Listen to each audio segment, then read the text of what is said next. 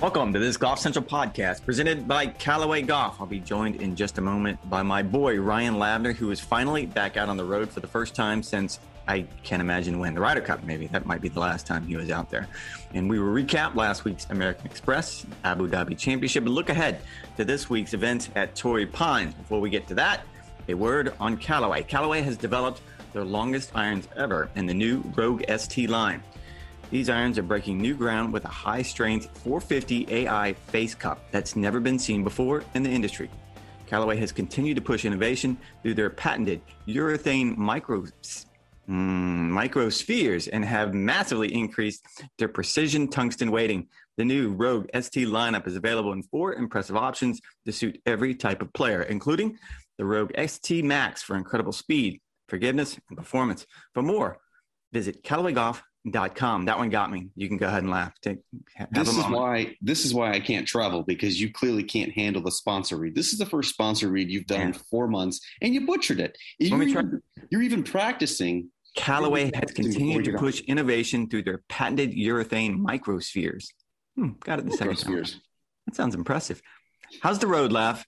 It looks like, based on what I see through the Zoom call here, that you're at the comfortable and glorious courtyard in Solana Beach. Is that true? It is. We are recording at 5:54 a.m. local time. Apologies to our friend in room 277 who is next door and probably trying to get a good night's rest.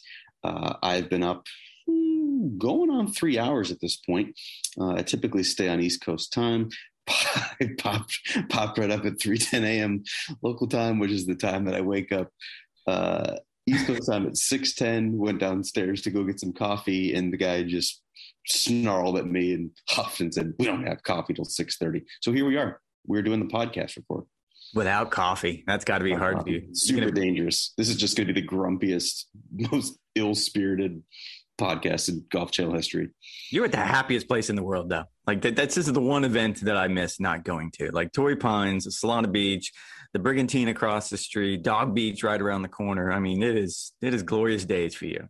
I was driving home yesterday. I had an early day. It was a long travel day. Left the golf course around 3:30 or 4, and I was driving down, what is that, Highway 101, I think it is, down the edge of the cliff, and you're driving by the ocean. I just said, man, what a glorious piece of property.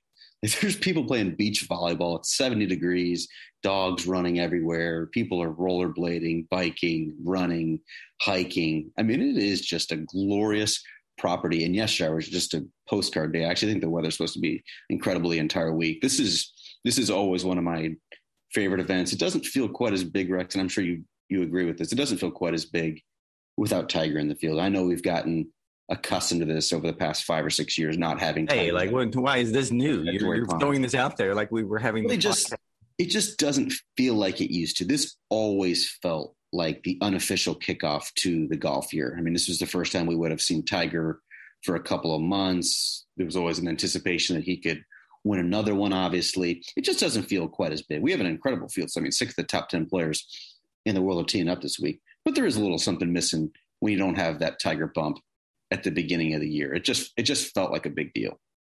I can see where you're coming from. Again, this is probably a conversation we could have had 48 months ago, simply because it's sort of become the new reality. I will say this. The one thing that I was thinking about when I woke up this morning in my own bed after I red-eye home from Los Angeles on Sunday night was this is going to be that first real test that we've had to deal with all of the pushback on social media about, oh, these golf courses are too hard and they're pushovers. And it's not been on all social media. Jon Rahm seemed to have an issue with the way the golf course was set up last week, and we'll get into that as well. But this one, it seems like you finally have a reason to pay attention to every shot, because there is danger waiting on every shot at Torrey Pines, at least on the South course, a little bit more so to the North course over the last couple of years. But on the South course, it's going to be, okay, go out.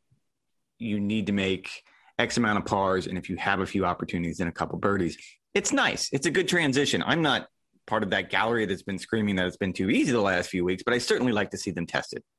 So I'm going to workshop something with you, Rex, because the story that I'm writing for golfchannel.com on Tuesday is kind of playing off what Jon Rahm said. And if you guys missed it, a fan was videoing Rahm as he stormed off one of the greens at PGA West and basically called it a pardon my French, piece of, what's the word, Rex? Piece of poop. Yes, putting contest week. That I'm sure was a belief held by a lot of PGA Tour players, especially of Rahm's ilk and caliber, because it is a putting contest at PGA West, just as it was a putting contest at Kapalua, just as it was a putting contest at Waialae. You look at the players who won those golf tournaments. Cameron Smith led the field in driving and putting. Hideki Matsuyama led the field in putting. Hudson Swafford, don't have his stats in front of me, guessing he had a very good putting week. That is what second in the field in putting. Yeah, there you go. That is what you get in those types of tournaments. But this is following the rhythm that we see every year on the PGA Tour. It is a soft opening to the year, and then you turn the page and you get to Torrey. It kicks in the teeth. You go to Pebble, depending on the conditions, that could be a little bit of a slog as well. You get to Florida, yeah. Some people even say it is too difficult. It's too difficult for the run-up to the Masters. The only difference this year, Rex, and why I think you've seen a little bit more howling, is just how low the scores are. 34 under par. That's going to happen when you get to Kapalua and there is zero wind. You are going to get some really insanely, absurdly deep numbers. Waialae, it's a 7,100-yard golf course, par 70, no wind once again on Honolulu. Yeah, guys are going to tear that up as well. PGA West, it's like playing in a dome. What feels different is just how deep, how many guys are going that deep. But it's not all that uncommon. So the story that I'm writing today in golfjournal.com, I hope you guys will check it out later once I actually, put pen to paper, is how would a elite PGA Tour player set up a PGA Tour tournament for the best players in the world? Talked to Billy Horschel about this yesterday. Talked to Brooks Koepka. Brooks Koepka really doesn't care about much of anything except trophies, and yet he was very good on how he would set up. Was he? A golf. Yeah, absolutely. He was terrific about it, actually, I would say. Told me what his ideal winning score would be, told me what he would do in terms of difficulty. He said, if you follow my competitive tournament schedule, the last couple of years have been a little wonky. The pandemic, coming back from a knee injury, needed to get some reps. You look at his schedule, it's kind of the Tiger schedule, right? He doesn't play cupcakes. He doesn't play tournaments where 20, 25 under par is going to win. He said, if I had to Monday qualify for every tournament, he said, I'd maybe make two of them, because that's just not how I'm built. That's not how I'm wired. That's not how Tiger was wired either. Tiger never played tournaments where 20 to 25 under par was going to win. Why is that? Because that's not how the best player is identified. Any PGA Tour card-carrying member, there are 125 of them, and then a whole lot more who can get in with their various statuses. Any of those guys are capable of shooting 25 under par in ideal conditions. Not everyone is capable of shooting 12 under par at Torrey Pines to win the Farmers Insurance Open, and that's kind of what Brooks Koepka and the rest of the elite players are banking on. No, and I can see that. I think, and we touched on this on Sunday's Writer's Block when we talked about it. I think it turns out that Jon Rahm was the only person that did not know last week's American Express was a putting contest, which is odd because he has won that event. You would have thought that, oh, okay, I remember how I did it now. That's right. It's a putting contest. I made so many birdies that year. Oh, yeah. Yes, it makes complete sense. And look, even Hudson Swafford, who ended up winning on Sunday at the American Express, he even said, I didn't hit the ball all that great, but he gave himself enough chances and he was lights out on the greens. And I don't think there's anything wrong with that. Not everyone likes vanilla. There's a reason why Baskin and Robbins it's 31 flavors still, right? Am I dating myself there? 31 flavors at Baskin and Robbins. Move on. There's a reason why that there are these different setups. I don't know what the problem was. Now, that is a fascinating premise of how each player would do it. I would be curious if you kept going down the line, how many would lean towards that Brooks Koepka model of, okay, you've got to strike the ball well, and the other aspects of your game have also got to be on, and who might lean towards, who would rather play just a full schedule of nothing but American Express and Sony Opens and Kapaluas, because that's the strength of my game, and I could end up winning, 80 events if I continue to play this schedule, because my guess is it's wherever your strengths are. So are you saying, Rex, that I should go find a couple yes, rank and file players? Hey, what does that mean? I'm not gonna name names. You could probably find them when I post the story on golfchannel.com, who identified as potentially the rank and file of the PGA Tour. I do think every elite player. I would put Billy Horschel in that category. I put Brooks Koepka obviously in that category. Jon Rahm speaking is at 10 o'clock local time. I'm certainly going to ask him his impressions of this. I think every elite player would agree that the PGA Tour is not challenging enough on a consistent basis. Billy Horschel said you could probably count on one hand the number of tests that he believes are difficult on their own on the PGA Tour. He certainly pointed out Torrey Pines. You look at PGA National, Innisbrook, Bay Hill, he said, is probably the easiest of the Florida swing courses. He said TPC Sawgrass, when you go in May, that was an outstanding test. It's a little bit easier now with the overseed and cooler conditions in March. He even pointed at Sedgefield. He said this is not a debate on should golf courses be 8,000 yards, because Sedgefield, he said, is about 7,100 yards.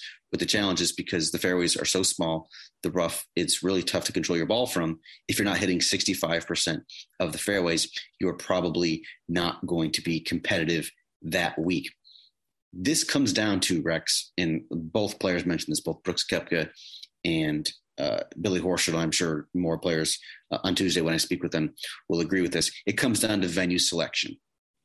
The PGA Tour courses need to be difficult on their own before you get into trying to spice them up for the best players in the world. Caves Valley, I believe you covered this tournament last year, the BMW Championship, where you had Bryson DeChambeau and Patrick Cantlay going 27, 28 under par to win that golf course. That on its own is not a difficult enough venue to challenge PGA Tour players. At that point, you have to hope for super thick rough. You have to hope for really firm and fast conditions and a little bit of wind to stress them out. When you don't get that, they're going to tear it up, which is exactly what they did. So Billy Horschel's the whole point, his whole premise of the entire 8-minute conversation we had. So the PGA Tour has to do a better job of identifying courses that on their own are difficult enough and not just hoping for a perfect storm to be able to put some stress on these guys. And I don't disagree with what Billy said. And I'll take it a step further only because of a conversation I had with the rules official last week. And it's probably apropos to the conversation that there was a 3-course rotation because it's an amateur pro-am event. And of those 3 courses, La Quinta Country Club is by far the easier of the 3, simply because it's kind of an old classic style country club. It's for the members. And so it's going to be a little bit different setup than what you're going to get at PGA West, which is more of a vacation spot. It's going to be a place where people come in to kind of land in town and go to play. The official explained to me that even though they could probably play the 2 courses at PGA West longer, and certainly you could look at how they played the 17th hole and the 16th hole being the primary examples, they could play them 100 yards longer if they wanted to. But the way they wanted to do it is to make sure there wasn't a huge disparity in distance for the 3 courses.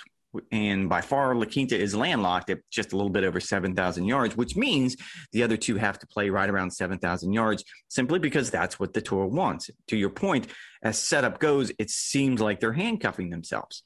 If there was the real estate there to put the teeth in the 2 PGA West courses, not saying it was going to make that big of a difference, because I'm with Billy and most people on this. Distance doesn't make courses harder. It just makes them longer. I mean, we can come up with 1,000 examples of why that's true. What you're looking at here, though, is a PGA Tour that, by and large, doesn't want to set up courses that are difficult, because the officials that are setting up the courses, they don't want to hear it from players who walk off the golf course and who are mad about a pin position on 7, or what tee you're playing on number 8, or how thick the rough is. They don't want to hear it. By and large, they're going to take the path of least resistance, and that's a relatively easy course week in and week out. Now, there are examples. I'm curious if Muirfield Village came up, because that, to me, is one of the harder tests, at least on the PGA Tour schedule. And I think that has more to do with the fact that the host, Jack Nicklaus, kind of puts his hand on the scale when the officials come to town and start setting up the golf course. He wants his golf course to play as a very, very specific test. And I don't think you see that at other venues. And I think the PGA Tour setup staff, they're good people. They try really hard. They want to test. They're good people. Way to weigh in heavy on that one. They're good people. However, they're stuck here because they have to thread the needle. They have to find the balance between birdies and entertainment and roars, because the PGA Tour is still an entertainment product that is being consumed and disseminated for a worldwide global audience on television. They want to have an entertaining product, right? But you also want to challenge PGA Tour players, not just physically and having to hit it 325 yards or thread the needle in the fairway or stick your approaches close or make a lot of putts. You want to challenge them mentally. You want them to have to think. And I think right now the PGA Tour could be criticized in that it's a little bit too one-dimensional. There is not enough stress on a consistent basis on the PGA Tour. Brooks Koepka made the point, and I thought it was really smart, is that there needs to be an attitude change of the PGA Tour players where you have to think about penalties, not just hitting in a water hazard or hitting in a bunker. He's not talking about that. He's talking about you can't just fire at flags. There needs to be some sort of penalty for missing the green. You have to think about where you want to missing on the correct side. That's what makes majors such a stress fest and why guys who win a US Open or a PGA Championship, whatever the case may be, the day after, they're absolutely exhausted because their brain was working overtime. He said you would never see in, let's say, a US Open, there's no penalty for missing a green. You see a guy chip in from off the green while short-siding yourself. That just never happens, right? Like if you miss short-sided at a US Open, you're more than likely going to make bogey because you're going to have to make a 15-foot comebacker for par. So there has to be some sort of balance. And I think this is a really difficult task because PGA Tour wants to see birdies, but you also have to challenge them mentally. Those two are incongruous of what you're looking for on the PGA Tour. Well, two things. And one, to your point about officials and trying to walk that tightrope, the one thing they don't want, and look, Mark Russell and Slugger have moved on, but the one thing they never wanted is to see headlines like we saw with Mike Davis for all those years. Like they were never willing to go anywhere close to that line that Mike Davis was for the U.S. Open. And therefore, sometimes he fell on the wrong side of the line and he became the story. And the PGA Tour and certainly the officials who set up courses never want that to happen. I remember a few years ago, it happened at the Players Championship because the forecast they had no rain whatsoever and they had really, really high winds one day and they didn't get enough water on the greens and things got a little zooey and players lashed out. Is that the Ken Duke 65? Yeah, that's the Ken Duke year. And players lashed out, and that's what they do not want. They do not want to fall on that side of the ledger. They don't want to get close to that side of the ledger, and I understand it to a certain degree. I think the Players' Championship is a little bit different. But to your point, the second thing I wanted to touch on is this kind of reminds me, and this goes back to Jon Rahm's poopy comment about it being a putting contest. I mean, Hogan was really clear about this when I hate to talk about golfers who are no longer alive, because that just seems to me it would bore the public to death. But he always said that it was not just boring the public, but also boring me. But go on. But he would say that there's too much emphasis on putting in golf, that there, it should be more of a ball striking game. And I would go the other way. Are we not seeing that in the NFL, where you could argue that these athletes who are bigger, stronger, faster than they've ever been, and they're competing at a level that we've never seen before, and these games come down to the right foot of a slightly overweight, pudgy kicker who probably has never been in the gym in his entire life. Could argue that maybe that's an outsized resource that should not be deciding this game. And so I can kind of see where they're coming from, but I think Jon Rahm has said these words before. It's not a ball striking contest. Golf is not a ball striking contest. It doesn't matter how you get from point A to point B. You just have to do it in the least amount of strokes. And if you end up on the occasional week, and look, I don't want a steady diet of Stony Opens and American Expresses. I don't think anybody does. But I think the argument is that the PGA Tour has too many of those. They might. And again, this is probably a setup issue more than anything else. I'd be curious to see if after a few weeks, once we get to Riviera and we've got 2 or 3 rounds under our belt in Los Angeles, how they would feel, because they will have come from, as you pointed out, Torrey Pines this week. Pebble Beach can go on the nasty side. Certainly Monterey has been a huge addition to that. It's just as far as quality of golf course. And then you have Riviera, which is on the short side, proving the point. And most guys will tell you that this is perfect. It's a very, very good test. You not only have to strike your golf ball well, you have to putt well, you have to think your way around the golf course. So I would be curious after 3 of those right in your face, bam, bam, bam, if the Billy Horseshoes of the world would have the same opinion that he had yesterday. Yeah, to me, Riviera is like the absolute perfect PGA Tour venue, and I realize it's a classic golf course, and you're not going to be able to get 40 of those throughout the PGA Tour schedule. But to me, that is the pinnacle of a PGA Tour. That's the ideal. Well, I did this once. I did this story a few years ago where if you go from city to city, keep the tour events in the same city, but play the best tour event in that city. Very rarely is the tour event being played on the best course in that city. Like, look, I live in Orlando still. You lived in Orlando for a long time. You and I can both agree Bay Hill is not the best course in Orlando. No, absolutely not. And I think by and large, PGA National is by far not the best course, at least not in that South Florida, Jupiter, West Palm Beach area. You can keep going down the list. I think Riviera is the outlier on that. It probably is. If it's not the best course, it's at least the best course that can host an event. Which is Billy Horschel's point of let's go to great venues that you don't need to trick up in order to challenge PGA Tour players. Because then you're just banking on, boy, I sure hope it blows 20 this week. And I sure hope the rough is able to grow really thick and juicy. And I sure hope we don't get rain for a week because we want the greens to be firm and fast. I mean, I don't know those exist. I don't know 48 of those exist. Wishful thinking.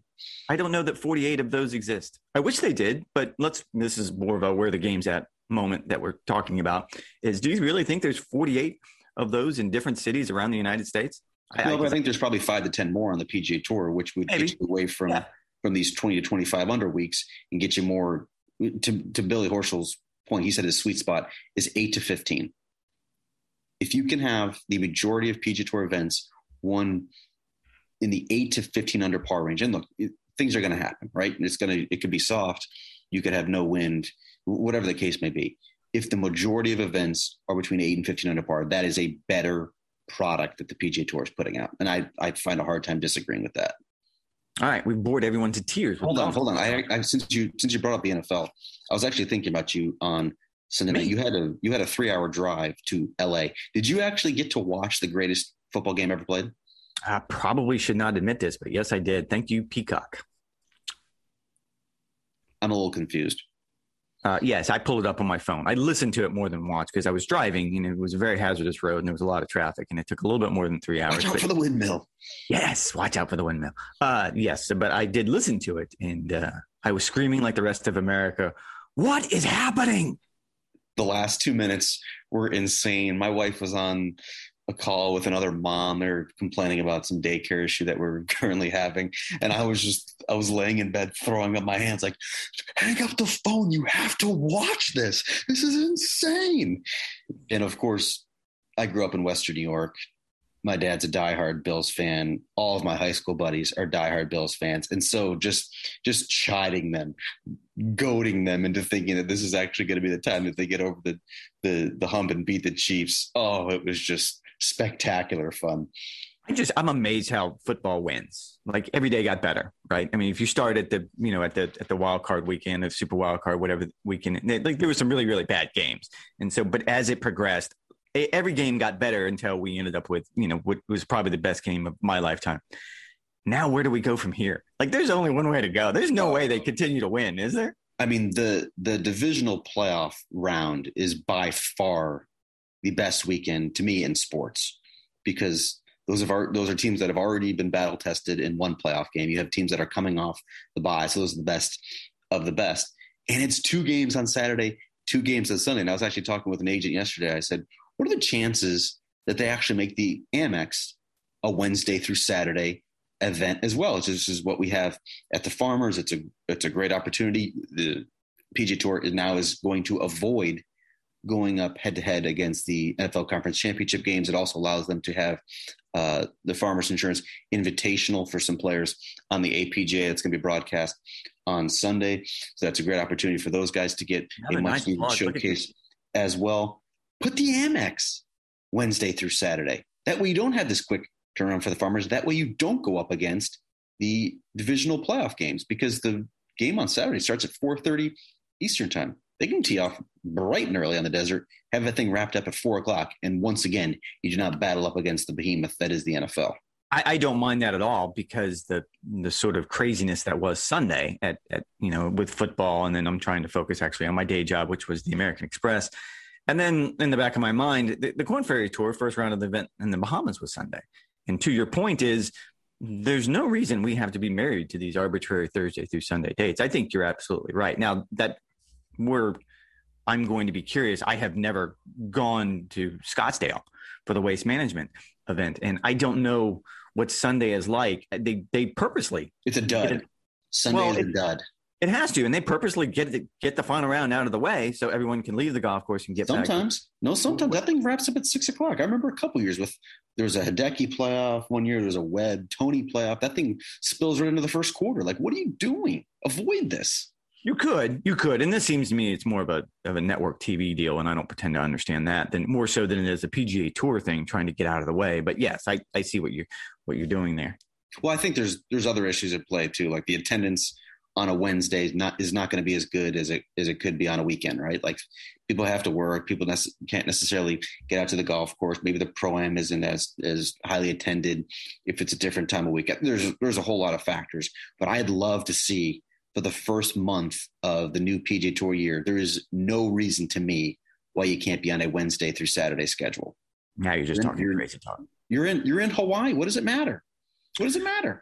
I mean, I think not every event. I mean, there's certainly going to be scenarios. You're right. Why can you not have the first 4 events on a Wednesday through Saturday schedule? Give me one good reason. All 4 events, a Wednesday through Saturday schedule. Give me one good reason. There's no reason not to. No, I mean, if you go all the way, if you start at Kapalua and go all the way through, that's what I'm saying. Ponds, yeah, I'm fine with that. Good. I'm glad we're in agreement then. We're in total agreement. Now, moving ahead, because I do want to focus. You said it was flat without Tiger Woods there, and it feels like we're having. I didn't say it's flat. I said it's just not as big as it used to be. But it is a good field. What are your expectations this week? And does Jon Rahm rebound from the putting contest? I mean, Jon Rahm still had a good week, didn't he? Still finished inside the top 20 as Jon Rahm tends to do, and now he and Patrick Cantlay both struggled mightily on those greens, and both still had really good weeks. Yeah, that's because they're very good at the game. And now you're heading now to Jon Rahm's happy place, right? This is the site of his first PGA Tour win in 2017, dramatic fashion with a couple eagles on the back nine. Obviously, he won the U.S. Open here about 8 months ago. Yeah, all eyes are on Jon Rahm. His history at this golf course is just exceptional. Besides the couple years ago where he finished, I think, outside the top 20, he's been inside the top 10 every other year. Also looking forward to seeing Hideki Matsuyama coming off that Sony Open. You've had Xander, the local boy, Phil Mickelson, who did he finish DFL in the desert? No, I think he snuck out of the basement at the very end, 155th out of 156. Not ideal for sure. But you got. He was in a weird mood. I got to be honest with you. He was in a mood. There were some tone issues. I had to catch him on following the final round, or his final round, which is Saturday. Just some stuff on the side and tone. What happened?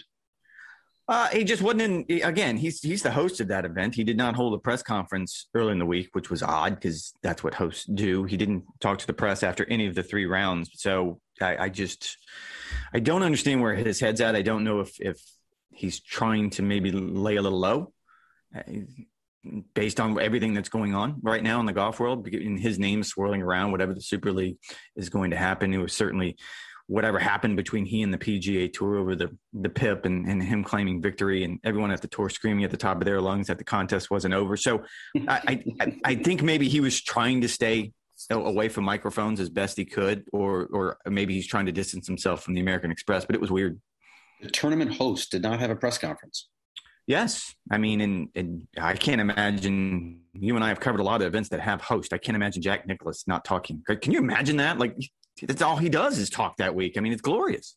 I mean, we're anticipating that Tiger Woods is going to talk probably Tuesday of tournament week at the Genesis Invitational, are we not? Like, Tiger's the host. The hero, he spent all day Tuesday talking, and he hadn't talked for almost, basically half a year since the accident. So, yeah, there's no reason to think that he wouldn't do the same thing at Riviera.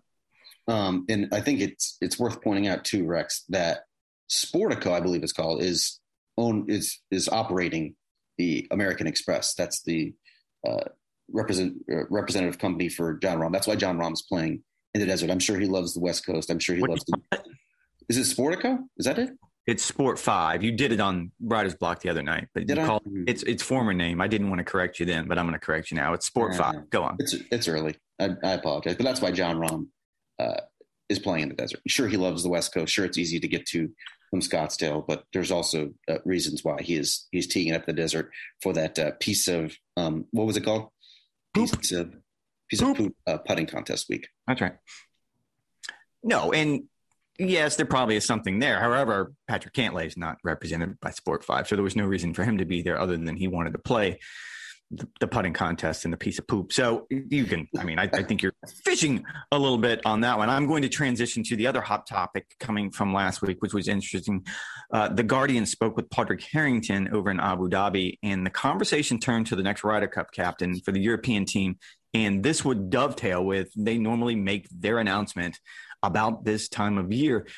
And Padraig Harrington threw his support behind Luke Donald, which is a little surprising. This is sort of groundbreaking because Harrington is one of 5 people on the selection committee, and he's probably going to be the loudest voice on that selection committee based on the fact that he is the most recent captain. It's probably not shocking that Luke would end up on someone's short list. What's shocking here is, first and foremost, Lee Westwood bowed out. He wants to continue to compete, so he took a pass this time around. Where this gets fascinating is between Luke Donald and Henrik Stenson, and it seems to me there is a little metaphorical and real line in the sand being drawn between the European Tour and those players who are flirting with the Super League and the Saudis, because this seems like the tipping point. Are you saying that Luke Donald's not the target of the Saudi Golf League? It doesn't seem so, because his name's certainly not popping up on all the lists that we see. Now, certainly, I'm sure his people have been in conversations like everyone else's people in golf, but no, I don't think he's on the short list to be a team owner or whatever it is they're going to do. And I'm not even saying I kind of had Luke as a future captain regardless. I don't know if I had him this time around in Rome, but I just think he's been in enough team rooms. He's played on 4 winning teams. He's been a vice captain 4 times. I had a chance to talk to Graham McDowell about him, what he brings to the team room. And Graham actually compared him very favorably to Padraig. He said, look, they kind of had the same mind. And that's why he was such a good vice captain for Harrington, because they were always sort of on the same sheet as far as trying to play that tune that Harrington wanted to maintain. And the one thing that Graham said that stood out is he knows what makes a good team room. And whatever that secret sauce is, I don't know what it is. And the Americans discovered it at Whistling Straits. The Europeans have had it for a long, long time, seem to have lost it last time around. But I think he would and he will make a good captain. Where this gets fascinating to me is this is where we're going to draw that, put that wall up, right? This is where we're going to tell Henrik Stenson to stop making flirty eyes at the Saudis in the Super League and come back to our side, or you're not going to get your turn as captain. I don't know how much it means to Stenson, and the numbers that I've read in various reports are he's been offered $30 million.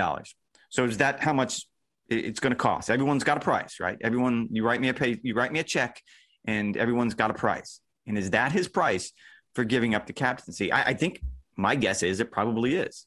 Yeah, I mean, there's so much to get into. I do agree with you. I think Luke Donald will make an exceptional European Ryder Cup captain. He has plenty of experience as a player. He has plenty of experience as an assistant captain. He's well liked. He's a very astute, sharp, insightful guy. And I think if the matchup ends up being like a Luke Donald versus a Zach Johnson, I think that's a really tactical, strategic matchup between captains, because we usually talk about, well, how players are going to match up. I think that could be a really tactical challenge between the two captains. I think that'd be a lot of fun to watch. I want to circle back to the guy who we all expected to be the 2023 captain, and that was Lee Westwood. He would be 50 years old in September 2023. He'd be 50 years old. He is coming off a Ryder Cup in which he went 1-2 and was basically a non-factor for the second half of the year. He even spoke in early 2021 about how he didn't even know if he wanted to be on yet another Ryder Cup team, and that it was time to kind of pass the torch, and maybe he's not cut out for that anymore. Do you actually believe him that he wants to give it another go in a Ryder Cup, or is he too, as you put it with Henrik Stenson, giving too many flirty eyes to the Saudis and too enamored with the idea of a Super League to potentially get caught up in that conflict? Oh, no, I think he's gone beyond flirty eyes, has he not? I mean, I believe it was last year at the PGA Championship where he was basically the only player who said that, yes, if they wrote me a check I'm going to go play for the Super League. Like that's why I don't believe him at all. That's why I don't believe him at all. That he says he just wants to play in one more Ryder Cup. Probably buys himself some time. And look, he played well, at least at the beginning of last year, well enough to put himself in that. And, we've had this conversation about Phil. He was an automatic qualifier. Yeah. I mean, look, I did not think, I think I was on record saying that he wasn't going to be on that team. But I think once you get to a certain age, you only need to see 1 or 2 weeks out of the year to fool yourself into thinking that, I can still do this. I can still give this a shot. So I think there is something deep down inside where he wants to continue to compete. That being said, if he can defer this one and wait until the next time around and to see where all the cards are going to fall when it comes to whatever's going to happen with the Super League and however the synergy between the DP World Tour and the PGA Tour shakes out, he's going to buy himself 3 years. But if you're European, aren't you fighting to the death to be able to be the captain of a home Ryder Cup? Because we've seen over the past decade, in particular, the home field, home course, home advantage has become so stark now. And the difference between the visitors and home is so advantageous that you want to be a winning Ryder Cup captain. You look at Padraig Harrington versus a Darren Clarke versus Paul McGinley versus a Thomas Bjorn. I mean, the level of respect, admiration, the boost to your legacy if you are a winning Ryder Cup captain, it's a big deal. These guys, particularly in this mold of a player who hasn't, won a major championship as Lee Westwood or a Luke Donald or a Thomas Bjorn haven't done, to be able to be a home Ryder Cup captain, a victorious Ryder Cup captain, it's a huge deal. You would think these guys would be stumbling all over themselves in order to get a crack at it, because what are you going to wait till 2027? Well, what if the faces of the European Tour have changed by that point? What if the leadership, if you have these dalliances with the Saudis, maybe that rules you out forever. To me, that's a huge risk. Why not just do it and delay the Super League talk for 2 years as opposed to delaying the Ryder Cup talk? How many different ways can we say this? A tryst with the Super League? We could just keep going. Just crack open the thesaurus and just start naming off things. How many different ways can we say flirty eyes? No, I think I would agree with you. I mean, if you have the opportunity to be a home captain, that's much more advantageous. I think there's a little bit of unknown when it comes to the course in Rome. I don't know that they even expect it. I don't know if it's going to be a true home field advantage. But it's still got to be 90-10 in terms of partisan support. Oh, yeah, without a doubt. I think golf course setup is where there's going to be a question. Sure. And again, I think this is just a move on Lee's part twofold. Again, I truly think he thinks he can compete still, and he might be able to once he gets to certain courses. But the other half is he's clearly on the Super League side of this. And you're right. I mean, this is going to shake out over the next year or two. So if he can sort of delay his decision at least 1 more year or 2 more years, he's going to buy himself a little bit of space. I totally understand that. Yeah, I mean, I'd be shocked if he was on that. I know you didn't pick him to be at Whistling Straits. I'd be utterly shocked if he's playing at a caliber that's high enough at age 50 to be able to be a serious contender for that European Ryder Cup team. There are so many great young players who will have 18 months more of seasoning and resume building. Your boy Tomas Abu Dhabi. Big Tommy Peters. I mean, it was great to see him win his 6th DP World Tour title. He was one of those players in 2016 that you expected so much, and clearly that the talent is there. But yeah, I mean, he's a perfect example of that. Sam Horsfield, he's been out there. Now he's cracking the top 100 in the world. Your Hogard twins. I mean, there are a lot of really young, talented players who 18 months is an eternity in professional golf. I had a Marshall ask me last week if I was related to the twins. And I was not even spell the name the same way. No, I'm not related. Very similar when you see it on paper, though. I gotta admit that. It has an H and 2 O's and a J. Like I don't have a J in my name. I don't know if you've noticed, but no, I'm not related to them. It depends who's pronouncing your name, I suppose. It does depend on who's pronouncing my name. All right, let's get out of here on this, since we touched on what happened in Abu Dhabi, and there's 2 that we sort of touched on Sunday night to take a little bit deeper dive. What's your level of concern, 1 to 10, for both Rory McIlroy and Collin Morikawa? Rory's -5 -5. Oh, I didn't know we had that. I didn't know you could do that. From 1 to 10, yeah, he's like a -5. I'm literally not concerned in the slightest. He has shown vast improvement since that Ryder Cup performance, and not just the CJ Cup victory on the PGA Tour in the fall, but he also had a chance to win in Dubai. And look, he played well over the weekend in Abu Dhabi.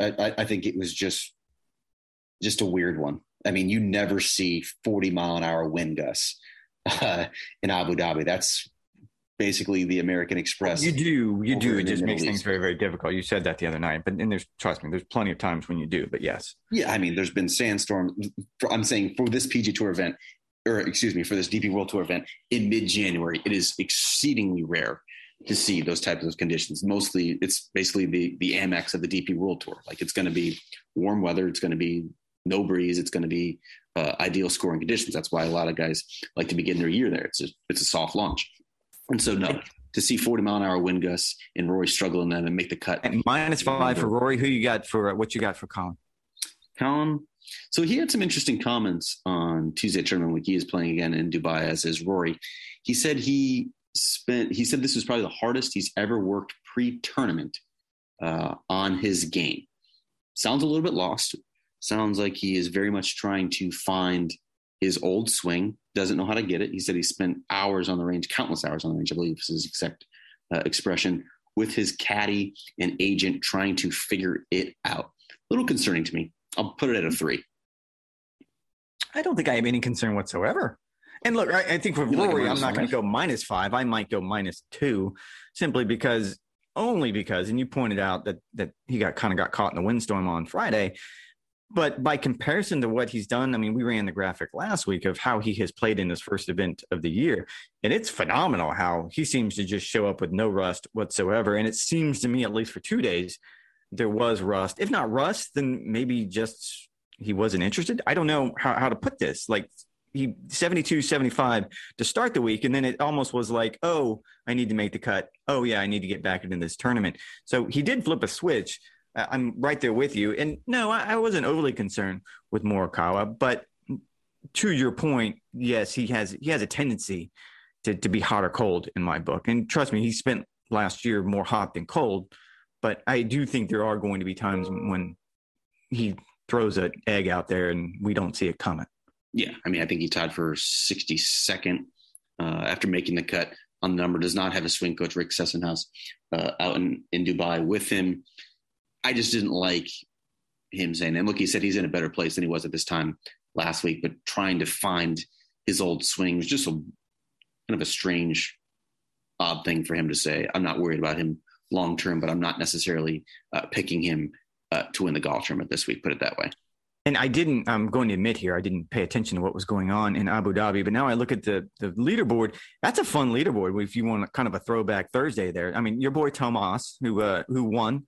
Then you got Big Tommy, but then you got Rafa Cabrera Bello, who is one of the funnest people in the world to interview, and then Shubaka. You love him. And then Victor Dubuisson, who I didn't even think still played professional golf. And like a Rolex Series event. Like, this wasn't just a little event in Switzerland. I mean, this was a Rolex Series event, huge money. Great to see Victor Dubuisson. Always wanted to do a feature on him. Never could make that happen. Perhaps there's still time for me. I don't know if you could have pulled that one off. As much as I like saying Victor Dubuisson, he was a tough interview. He is a tough interview. I know. That's why you got to talk to other people around him. Oh, all right. I'm going to do a report job. Very good. All right. Before we get out of here, you will not be smoking or grilling or, I don't know, charring any kind of meat this week because, as we've pointed out, you're at Torrey Pines. But I will, and I'm just going to touch on this quickly. I have decided, since it's so cold in Florida, it is freezing cold in Florida, by the way, in case you were curious, I'm going to try to do chili on the new Pit Barrel smoker. And I've looked up a couple recipes, so wish me luck. What? How are you going to do that? The Pit Barrel has rebar. No, you can take the rebar out. I mean, it's adjustable. So you got to put a tray in there or a rack in there? There is a rack, yeah. So instead of the rebar, you put the rack in there. However, you put the rebar back in when you So essentially what you do, it's a tri-tip. You're going to smoke that for, I don't know, 2.5 hours. And then you're going to dice that up, put it into a kettle pot. And then you put the kettle pot back in using the rebar. That sounds glorious. I made smoked chili a couple weeks ago when we also had a cold snap. I believe you were doing something else. Smoked that bad boy at 225, let it purr for about 5 or 6 hours. And smoked chili is delicious if you've never had it. However, I have never smoked the meat, diced it, and put it back in. That sounds wonderful. Yes. I can't wait to hear how that comes out. All right. I will give that a shot. Where are you eating this week? Give me one thing outside of the Brig, because I've already thrown the Brig in there. Definitely got to hit the Brig. There actually is a very good Italian restaurant right next to the hotel in Solana Beach. And Rex, I went to this sushi restaurant like 3 years ago. I need to look. Did you just not a big sushi guy?